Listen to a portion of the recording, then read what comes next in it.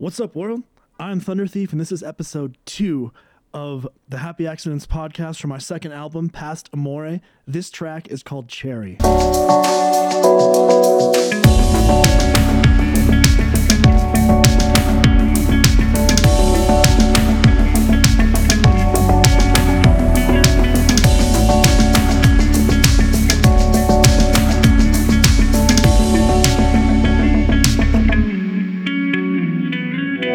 So I'm 2 for 2 on naming songs after restaurants on my album so far. Morning Story, track 1, was named after a breakfast place. And Cherry is half of the restaurant called Cherry Cricket.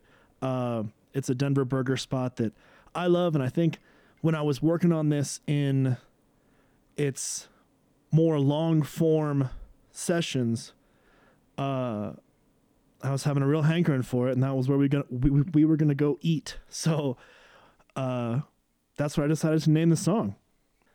It was all about the chords.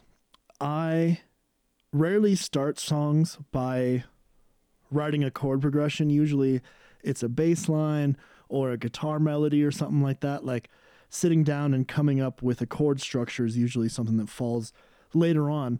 And these chords just kind of came to me when my buddy Dan was over the Christmas time of 2019. My mom had just passed away, and it was an immensely lame time, especially for the holidays and stuff like that. And whenever he's in town, we usually get a chance to jam around for a little bit and just see what comes out. And over the course of that afternoon and evening, we wrote 3 or 4 ideas.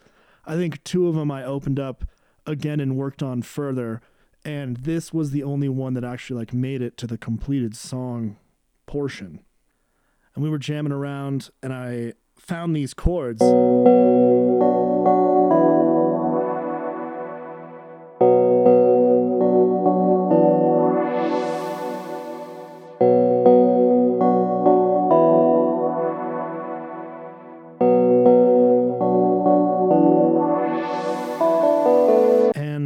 I knew it had such an interesting tone, and I liked the sweeping aspect of it. It was a very expressive synth sound and chord structure that we came up with. So what Dan wrote against that and were the 2 main guitar part inspirations for this song. The first part that he wrote is actually the last guitar part on the song, but it had this really nice drive and combination with the chords. He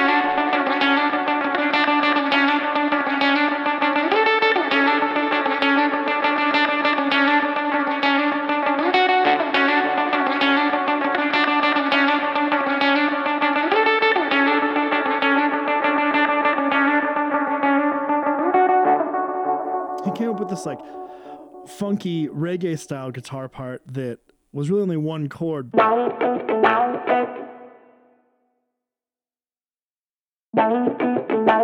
Dan wrote those guitar parts to the chord progression and then this drum beat that I'd come up with. It was I really was thinking about this band Glassjaw, this other band Godsmack, that their drummer just goes crazy with cymbals, and he really takes a lot of time and energy, and you can hear it in every single one of his strikes. And ironically, on the first Glassjaw record that I was actually their second record, it is the drummer from Godsmack, so I was referencing the same dude in 2 different bands.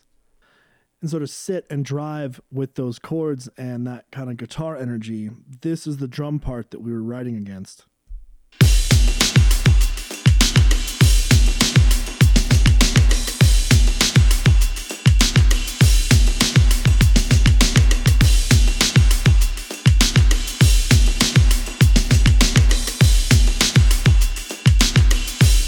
And that drum progression has a ton of stuff going on in it.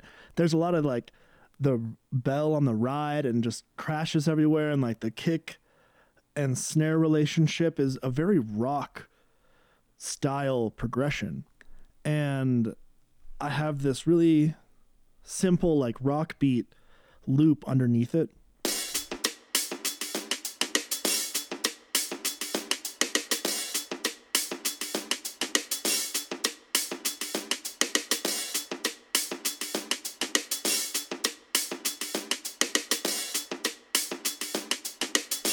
Actually, I take that back. That's not a very simple like rock loop. That's a pretty interesting, like, I don't know, funk rhythm. I have no idea what to call that, but I chopped that up and laid it on top of like the rest of what these drums are doing.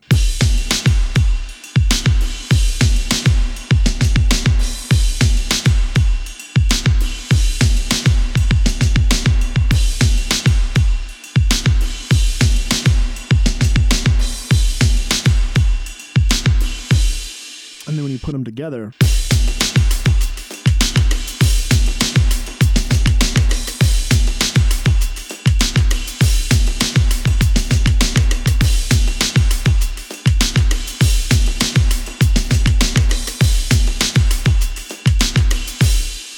it just creates this really layered, intricate percussive section that I think really drives the song and sits along with the bass line that I wrote against it really beautifully. And the whole beginning part of this song could be like more of a progressive rock type of tune if the soundscape was different. But here's the bass line that I wrote to those drums.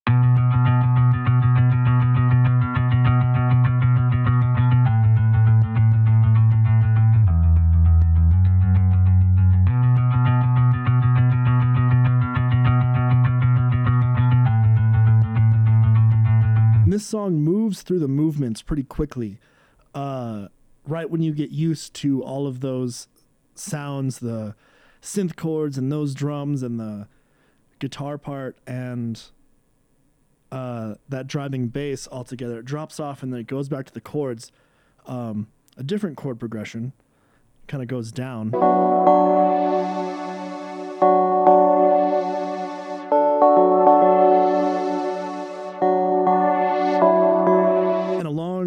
With this little vocal clip that I put together.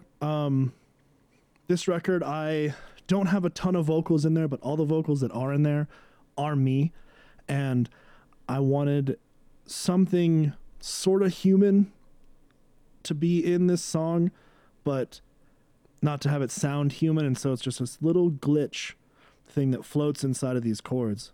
And it's just this little 3-note cut of something I was saying. I tried to pull up the session where I had that whole audio part, and I'd cut it and changed it in a bunch of sessions, so it was kind of lost. But here's the vocal part isolated. It has a sort of vocoded, stabby chord quality to it, and I think stands up really well against the chords and just providing something else, something more interesting. With the B section of this song, I wanted to have familiar elements from the first part in the second part and have them just flip on top of each other. And so I wrote this bass synth progression that is essentially what the kick drum is doing in the first part. And I took that MIDI data and put it into this soft synth diva and came up with this bass patch to drive underneath those chords.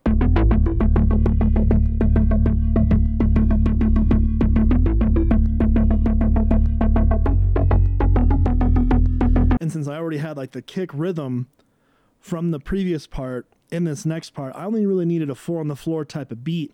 And I wanted the same type of energy from the first part with like a lot of the ride bell stuff and like still crashes, but it's this 4 on the floor driving drum beat.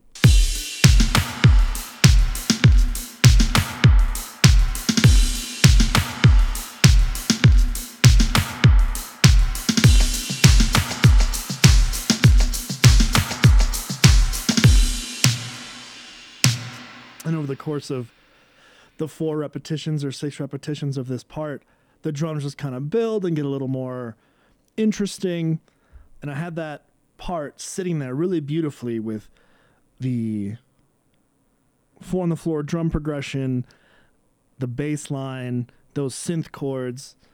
And I wanted a different guitar element in it and Dan and I have such different guitar playing styles that this track already had enough of like his sort of tonality to it, and I was very grateful to have that sound palette to sort of work in opposition of. So the lead part that I was sketching out was really intended to be like the vocal melody, the thing that like you can connect with and sing with for this song. One of the biggest aspirations I had for this album and just all the music I've been putting together is attempting to speak through my instruments rather than using the human voice. It's the best instrument ever, the voice, and everyone can sing along in some way or another, but to express yourself through something that isn't a part of you, but you earn in time and focus and practice, it crosses over into this really beautifully expressive place. And this guitar part was written in intention of communicating that.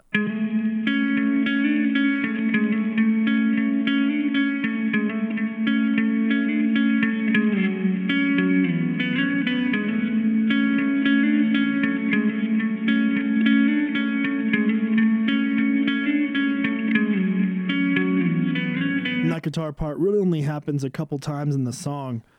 And in this section, I fade out and I loop only a certain part of it to the end so that the last guitar part can creep into it as well. And it sounds like this.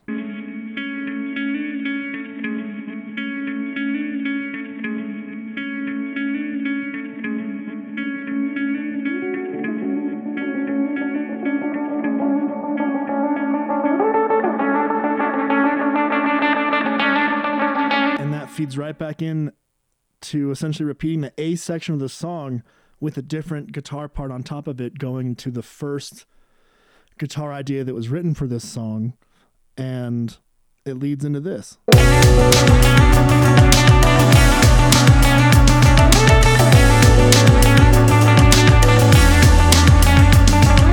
Whenever I listen to this song or think about this song, I think a lot about that holiday, that first holiday after my mom had died, and how much like that whole time of the year flipped into a time I didn't want to be a part of, celebrations that seemed pointless, seemed vacuous, but realizing that it's still just a matter of like your perception of the time.